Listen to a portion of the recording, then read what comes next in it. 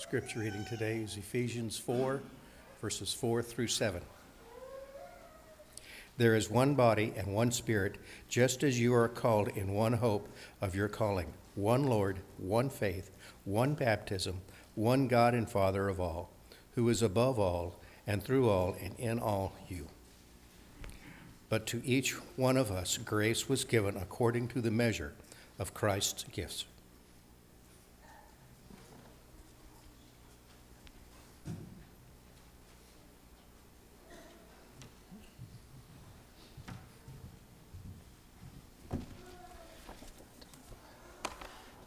Good morning.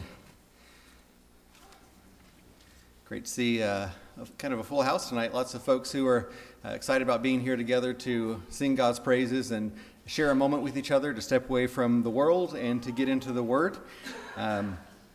Appreciate your being here. I appreciate your attention.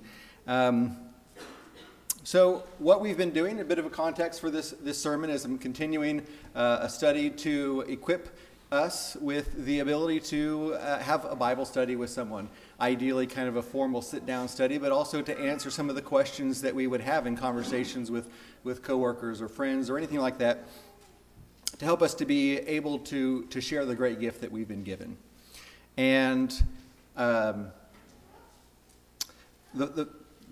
just looking at what we've done so far, will you check that one, Joe, to see if that's on?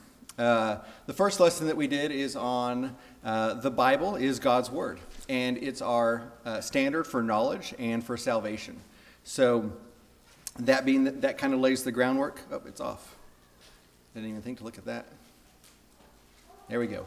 It is our standard for knowledge and salvation. So you're getting common ground, thank you, to be able to have a proper conversation that I'm not the source, you're not the source, the Word is the source. We talked about the story of the Bible, and it's that man is separated from God by sin, but God gave his Son so that we can be united, and we can have that salvation from our sin.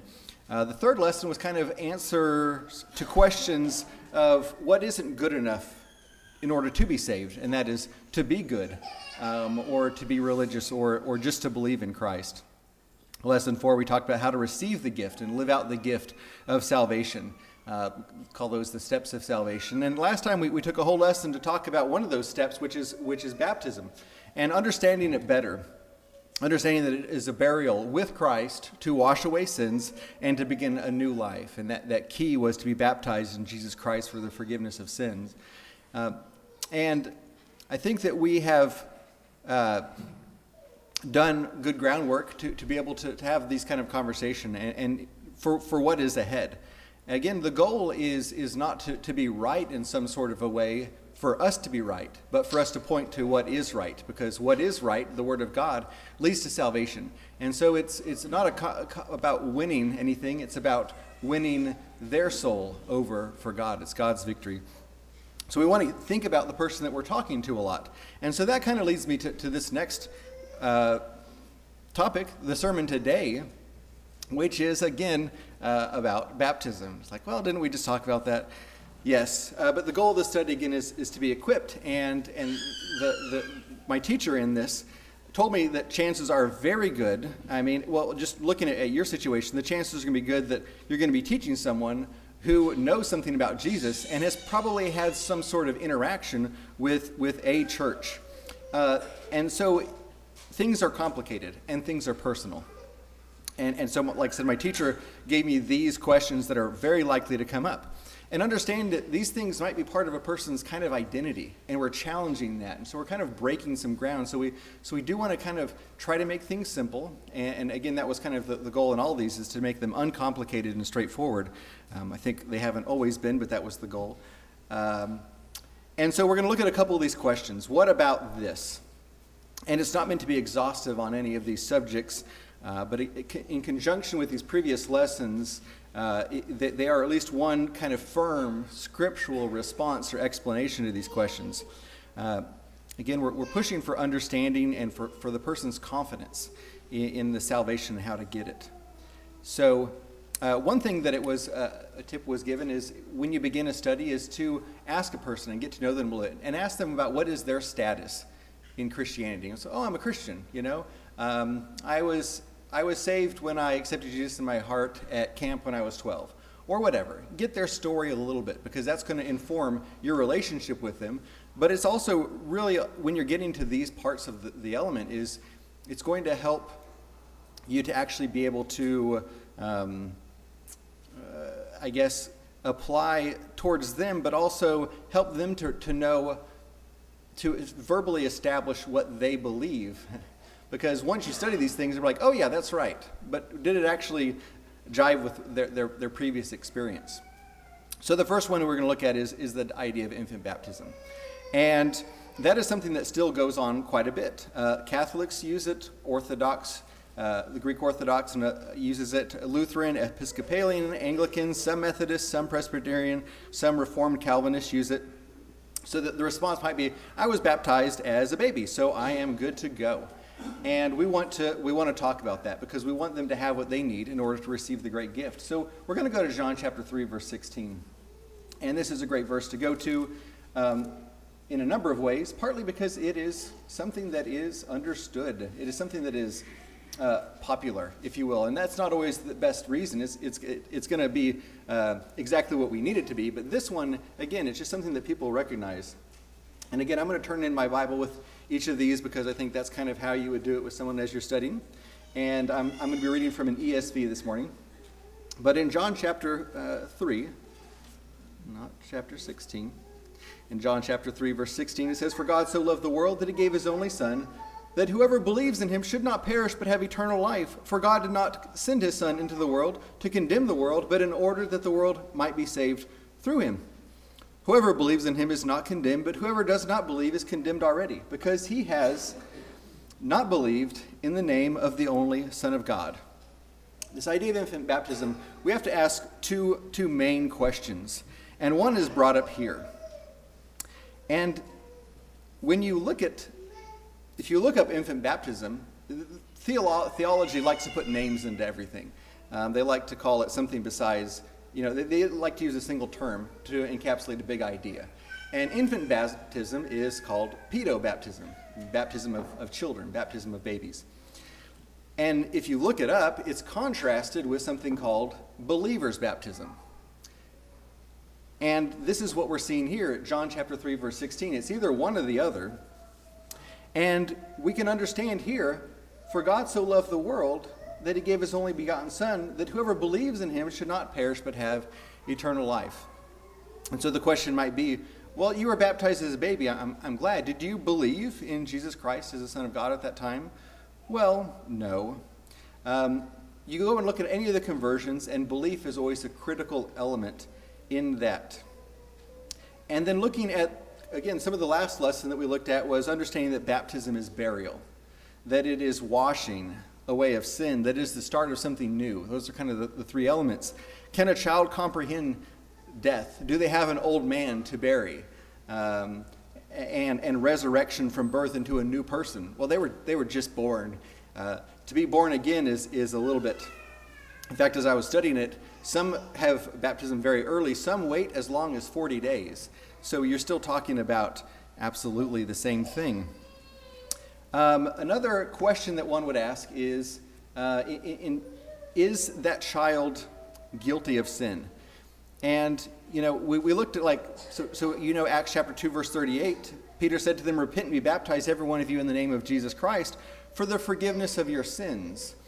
That baptism was a response to an understanding of sin, and that sin needing to be washed away. Well, we understand that children are not perfect. They are not born as perfect human beings. We are all born into a fallen world. And, the Proverbs teach us that foolishness is bound up in the heart of a child. And there's this concept of flesh and the spirit. And little kids do things that are not the best thing. Little kids lie. They act with selfishness and even malice and that sort of thing. But is that the same thing as sin? We're going to look at a couple of verses here in Numbers and Deuteronomy that kind of give us a picture, again, sort of a briefer look at this concept, because going into a full look into the age of accountability is kind of a a greater study, but you can look at these two verses and show some perspective on how God looks at youth and the iniquity of sin. So in Numbers chapter 14, it's going to set the stage a little bit. In verse 28 through 30, it says, "Say to them, as I live, declares the Lord, what you have done in my hearing I will do to you. Your dead bodies shall fall in this wilderness, and all of your number listed in the census from 20 years old and upward, who have grumbled against me, not one of them shall come into the land where I swore that I would make you dwell, except Caleb the son of Jephunneh and Joshua the son of Nun." This was the story of the Israelites as they had come to receive the promised gift of God, that after he had saved them and redeemed them from slavery, and they had made a covenant to be his chosen people, and they had come to the land of promise, and then he said, let us go in, and their faith said, "We don't trust you, God, in this endeavor." And so God's response to them was this, that all of you, because you did not trust in me, because you grumbled against me, all of you who are over 20 years old will not enter the land of promised rest. If you go to Deuteronomy chapter 1, this is Moses talking, and he's looking back to this moment. He's explaining this moment to them about how we got where we are, because in Deuteronomy, this is his giving of the law before he perishes and they go in. So this is 40 years later, but he's describing this to them. Deuteronomy chapter 1, verse 39 through 37 says, "Even with me the God was angry on your account, and said, you also shall not go in there. Joshua the son of Nun, who stands before you, he shall enter. Encourage him, for he shall cause Israel to inherit. But as for your little ones, whom you said would become a prey, and your children, who today have no knowledge of good or evil, they shall go in there, and to them I will give it, and they shall possess it." So God is saying the people that were young at that time of not trusting, at that time of grumbling, the people who had no knowledge of good or evil, they will not bear the sins of what happened at that time. And so I would not point to 20 years old as where to draw the line. You need to wait until you're 20 to be saved. But the Lord drew a certain line that said, by that time, everybody knew. Everyone that age and up, they understood what was going on. And people below that age, at least some of them, did not know. They were not acting with understanding. They had no knowledge of good or evil. And so they were not going to have the guilt of sin, of what had been done in that group. And so again, that's not a line that we can apply to a strict line, but it's certainly a concept that we can understand. That they had no knowledge of good or evil. I'm also going to tie that into Matthew chapter 18, and this is verses that are mirrored in Mark and Luke. And Jesus has an encounter where his disciples are arguing about who is going to be greatest in the kingdom. And in Mark it happens two different times. Only one of them is tied to this conversation, but it's tied to who is the greatest in the kingdom. And Jesus says in Matthew chapter 18, verse 1 through 6, "At that time the disciples came to Jesus saying, 'Who is the greatest in the kingdom of heaven?' And calling to him a child, he put him in the midst of them and said, 'Truly I say to you, unless you turn and become like this child, you will never enter the kingdom of heaven. Whoever humbles himself like this child is the greatest in the kingdom of heaven. Whoever receives one such child in my name receives me. But whoever causes one of these little ones who believes in me to sin, it would be better for him to have a great millstone attached around his neck and to be drowned in the depth of the sea.'" So there's a lesson here about humility, but there's also a lesson here about the way that God looked at children. And he said, "Let the little children come to me," because they were pure and they were good. And I can just imagine him taking this child and putting him amongst them and saying, "Be like this child. Don't be like your being where you're arguing about being great. Be like this child who in humility is good. This is what you are supposed to be like." So there's those two questions that answer a bit of infant baptism is can you be saved the way the Bible describes it, which is something that requires faith? And then also, is there sin that needs to be washed away? Does a child carry the guilt of sin? And the answer that we would point to is no. To give this question about what if about infant baptism a fair shake, because these two have a follow-up what if. And there are two arguments for infant baptism, the household argument and a circumcision argument. So we're going to kind of answer those as well so that we're not surprised. The household argument is looking to the book of Acts, that a number of times when the gospel is being taught, it says that a person was baptized, them and their whole household. It occurs in Acts chapter 11 with Cornelius, Acts chapter 16 with Lydia, again in Acts chapter 16 the Philippian jailer, and in 1 Corinthians chapter 1 it talks about that Paul baptized the household of Stephanas. It's okay, and so someone might say, oh, the whole house was baptized, so of course all the babies in the house are baptized. It never says that. It never states or implies or gives an example of a baby or even a child being baptized. We never see that. It's not necessarily implied in any way. And it's worth noting that households in the Old Testament were sometimes a much greater or larger thing than we might think of. A household would be multi-generational. 3 generations, maybe 4, adult children. It might even include servants, stewards, debtors. It was a much greater term. Again, there's no specific indication, though, that children were ever baptized. But I did want to look at one in particular in Acts chapter 16 that describes what happened when that household was baptized. And this is the story of the Philippian jailer. And we're going to read in verse 31 and also verse 34. The Philippian jailer was one who learned from Paul and Silas after he had seen the miracles that were done.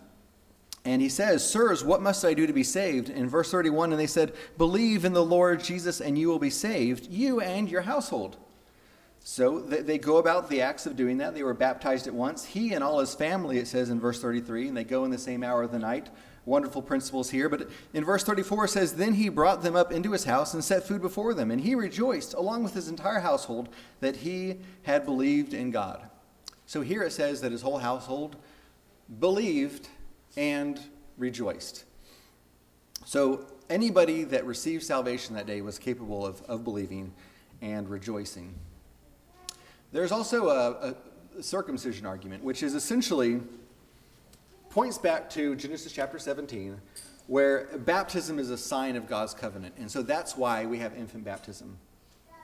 In Genesis 17, God made this covenant with Abraham, and he said, "Everyone who is 8 days among you, he shall be circumcised, and it shall be a sign of the covenant between me and you." Well, one thing to understand, though, is that a covenant requires consent. And you say, well, those Israelites didn't have consent. They were meant to give their consent later on in life. They gave their consent before they came to Mount Sinai as a people. But let's also look and see that our covenant is actually quite a bit different than theirs. If you look in Jeremiah chapter 31, we're going to see that we have not just a different covenant, but a better covenant in many ways.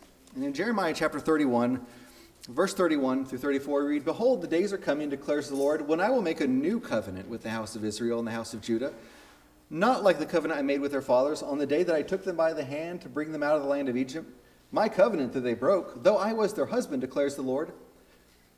But this is the covenant that I will make with them, that I will make with the house of Israel after those days, declares the Lord. I will put my law within them. I will write it on their hearts. And I will be their God, and they shall be my people. And no longer shall each one teach his neighbor and each his brother, saying, Know the Lord, for they shall all know me, from the least to the greatest, declares the Lord. For I will forgive their iniquity, and I will remember their sin no more." So any benefit that was done by circumcision was something that was for the Jewish people. It's something that is past. Any benefit that is to be enjoyed by the new covenant is something that is laid out as something that is being individual, not national. And it is something that is not handed down. The salvation is not handed down. The teachings are handed down. And that is something that we all wish to do. We wish to lift our children up. We want to teach them all the things that they need to know. But we can't give them a step up or a hand up by baptizing them as a child. we give them that step up by teaching them about the Word of God and helping them to know Him from a very early age. There's also, if we want to look at one more verse about this, Colossians chapter 2, I think it's worth noting, because this is a verse that some might even try to use to describe how it does apply, but I think it really kind of refutes it. In Colossians chapter 2, verse 11 through 14, it says, "In him also you are circumcised with a circumcision made without hands, by putting off the body of the flesh, by the circumcision of Christ, having been buried with him in baptism, in which you were also raised with him through God in the powerful working of God, who raised him from the dead.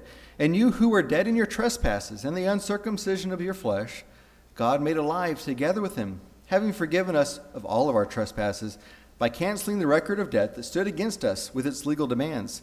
This he set aside, nailing it to the cross." The things that are described here, now we have a circumcision made without hands, so it's not a physical thing. Baptism has a physical element, but it is not just a physical thing, like circumcision was to an 8-year-old child. It is something that is mental, it is something that is spiritual, it is something that is physical. It describes putting off the old body of the flesh. In Romans, we have looked at in Romans chapter 6 and other places describe the death of the old man. Again, does the baby need to do that? And then it also talks about being raised with him through faith. Can that child have saving faith? So if they have a what if about infant baptism, am I already saved? But what about these things? Then hopefully we can answer them. Okay, that was the big one, but we do have a few others that we're going to look at here. And that is the idea of sprinkling. And there's really three sort of things to reply to that.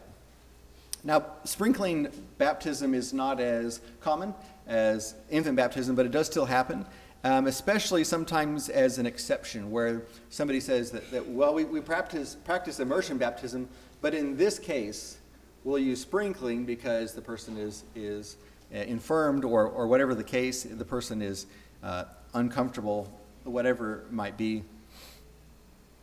The first thing to understand is that baptism is an untranslated word. It is a word that literally means immersion. And so that's something to explain to somebody. These words are translated, but this one isn't. Sort of like names or something like that, where the name carried over. But the actual word, if you read the Bible and you said, and you inserted immersion for baptism, you would not be wrong. You wouldn't be commenting, you wouldn't be adding to or taking away, you'd be kind of finishing a translation. Now, I would hesitate to do that because translators do know a great deal, and so one time I found it in Mark chapter 7, verse 3 through 4, where they were trying to attack Jesus for not washing his hands before he ate. And the word baptizo is used.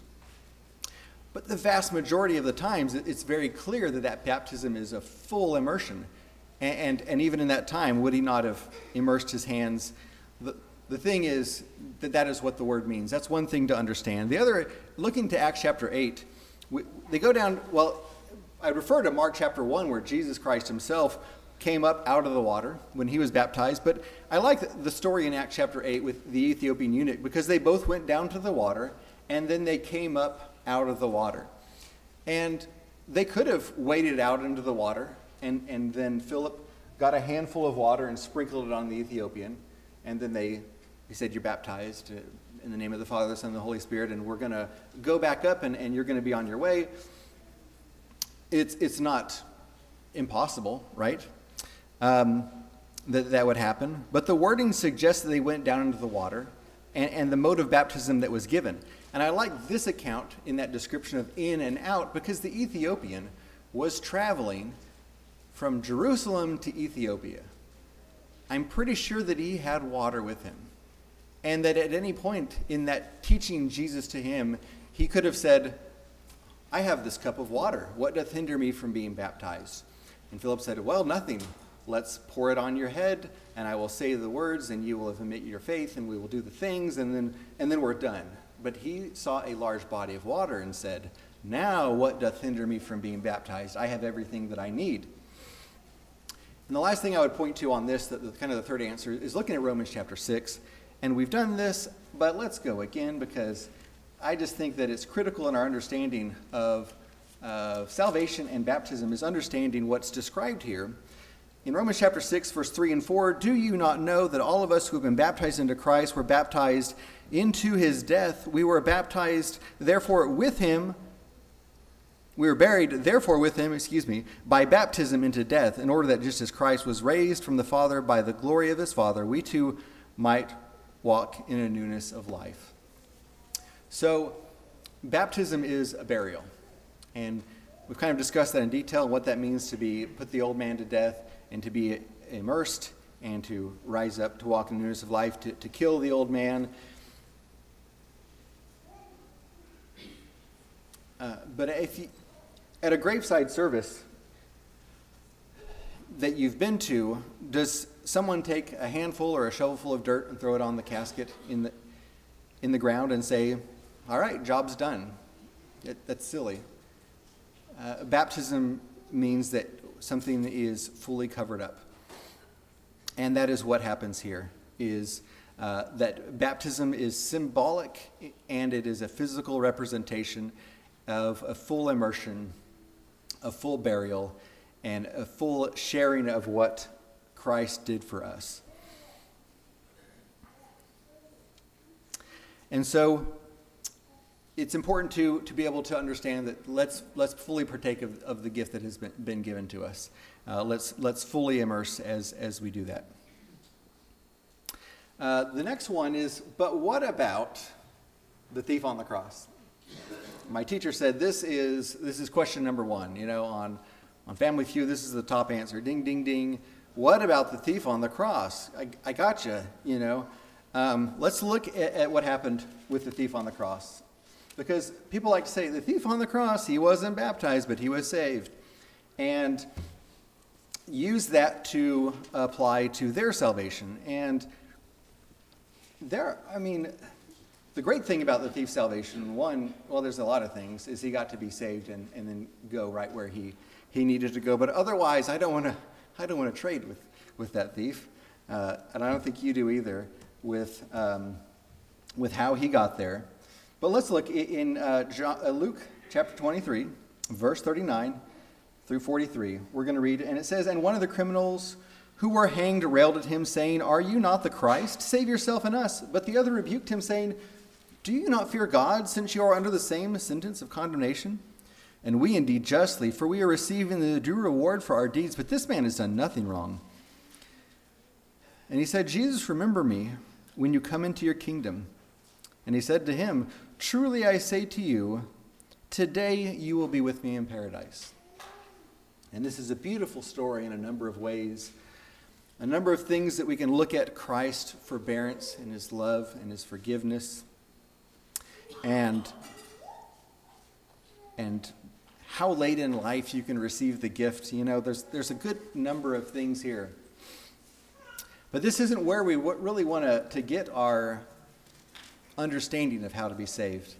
First, we want to understand Matthew chapter 9 describes that Jesus had a power that we do not, and that nobody in this room does, and that is the power to forgive sins. In Matthew chapter 9 it says, and getting into the boat he crossed over and came to his own city, and behold, some people brought to him a paralytic lying on a bed. And when Jesus saw their faith, he said to the paralytic, take heart, my son, your sins are forgiven. This happens more than once. This happens in Luke 7. And sometimes he got challenged on it. Who are you to say that you can forgive sins? And he answered them in his way. Jesus had the ability to forgive sins.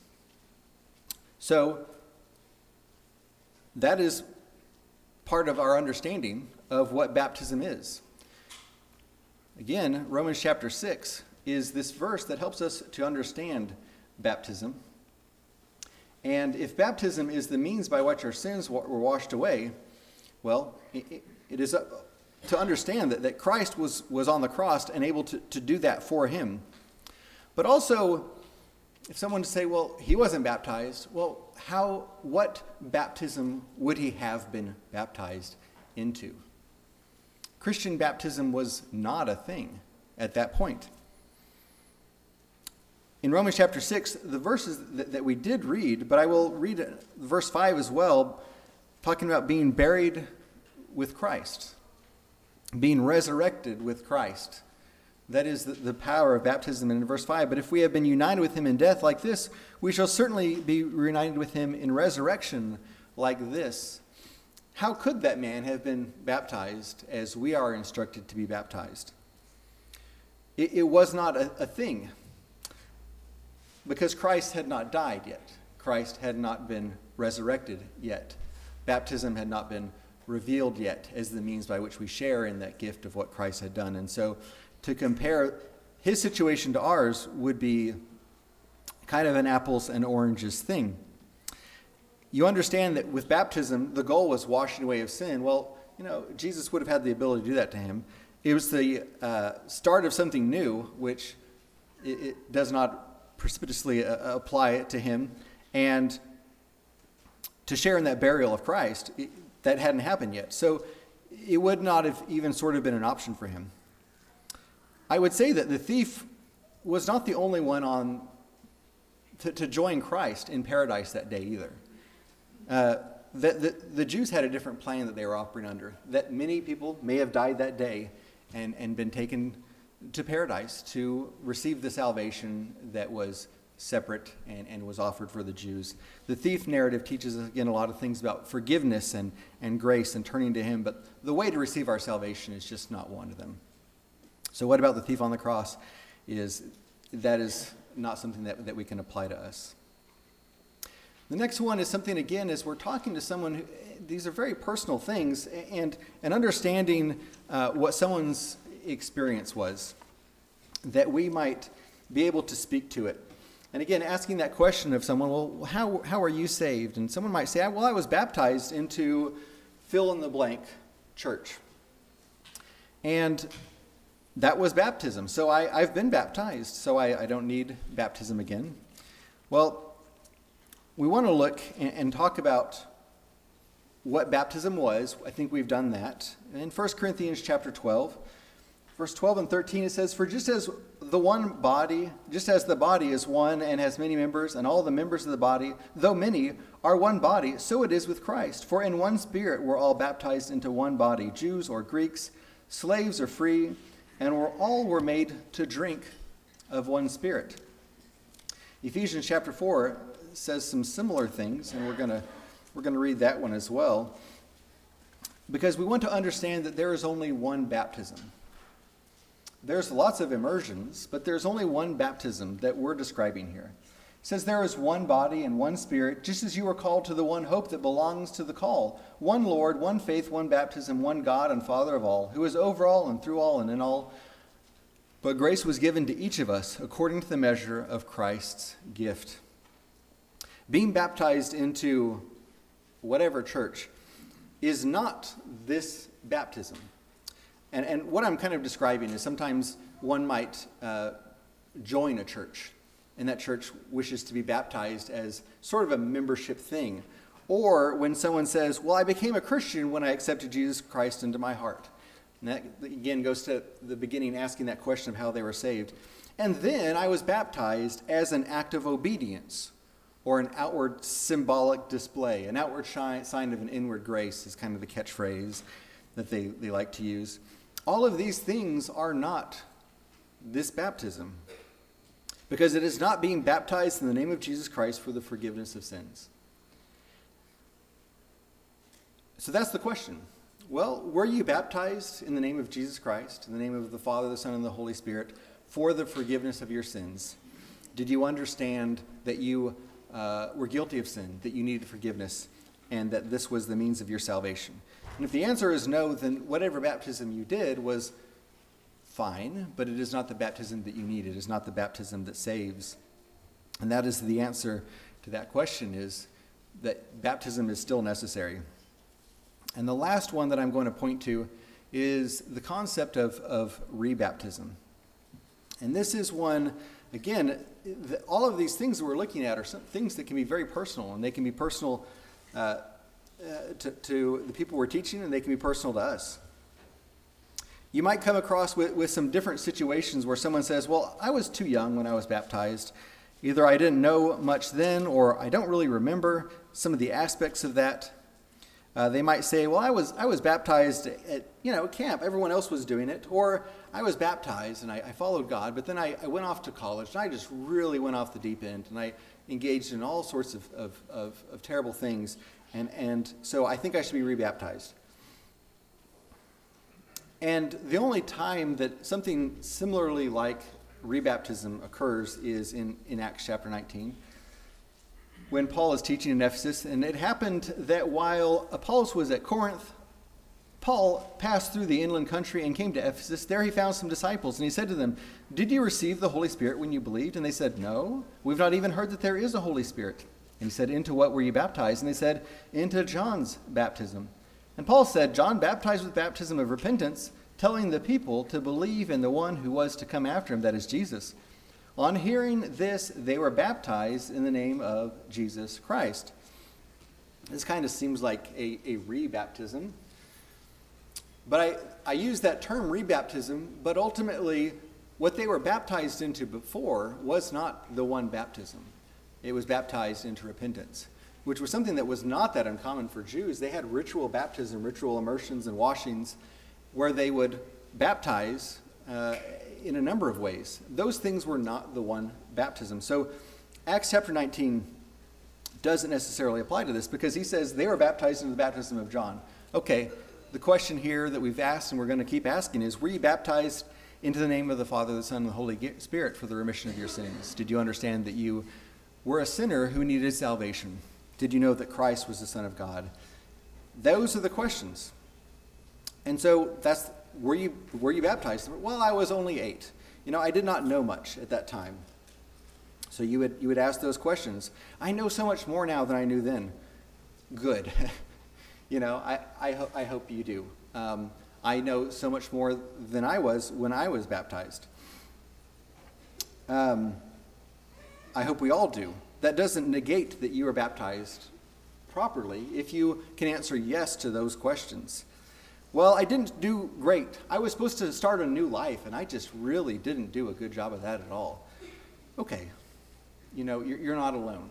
Today's a new day, and we have a gift for that.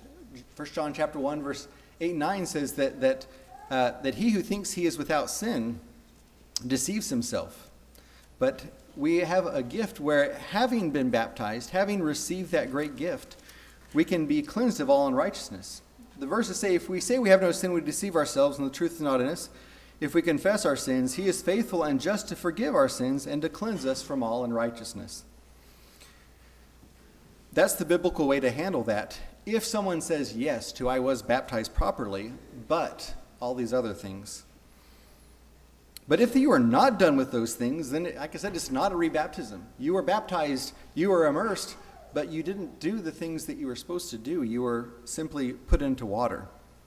You have not been baptized the way that you ought to, so you should be.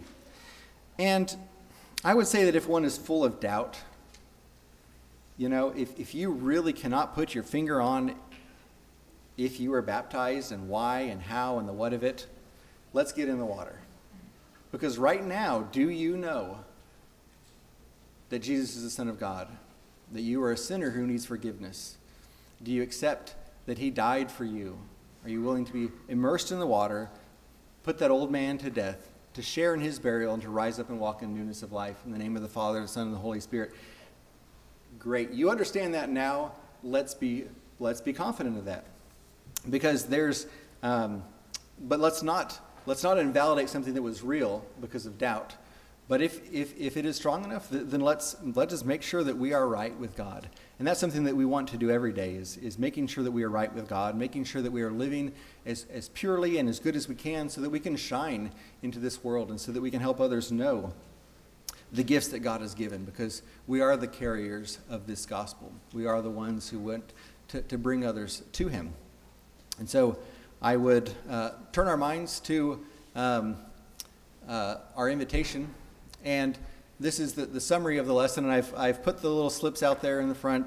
Again, if anybody wants to put those in their Bible to use as a tool to have in your belt. And it says simple summary. Some of these have gotten more or less simple, but again, that was the goal that we at least aim at. And so I'd ask you, brothers and sisters, if you're struggling with sin, if you have not lived the way that you have meant to be, if baptism hasn't made, if you're not continuing to live in the newness of life the way that you ought to, then we would ask that you as brothers and sisters confess your sins to God as he described. Come and ask for help from your brothers and sisters. We'd love to give it to you. We'd love to encourage you. We'd love to walk along with you and to hold your hand and lift you up. And if you are one who has not received that gift of salvation, then we would like to tell you all about it and give you that great gift that God has provided, but we can help lead you to. If you'd like to take advantage of either one of those, then come forward now while we stand and sing the song.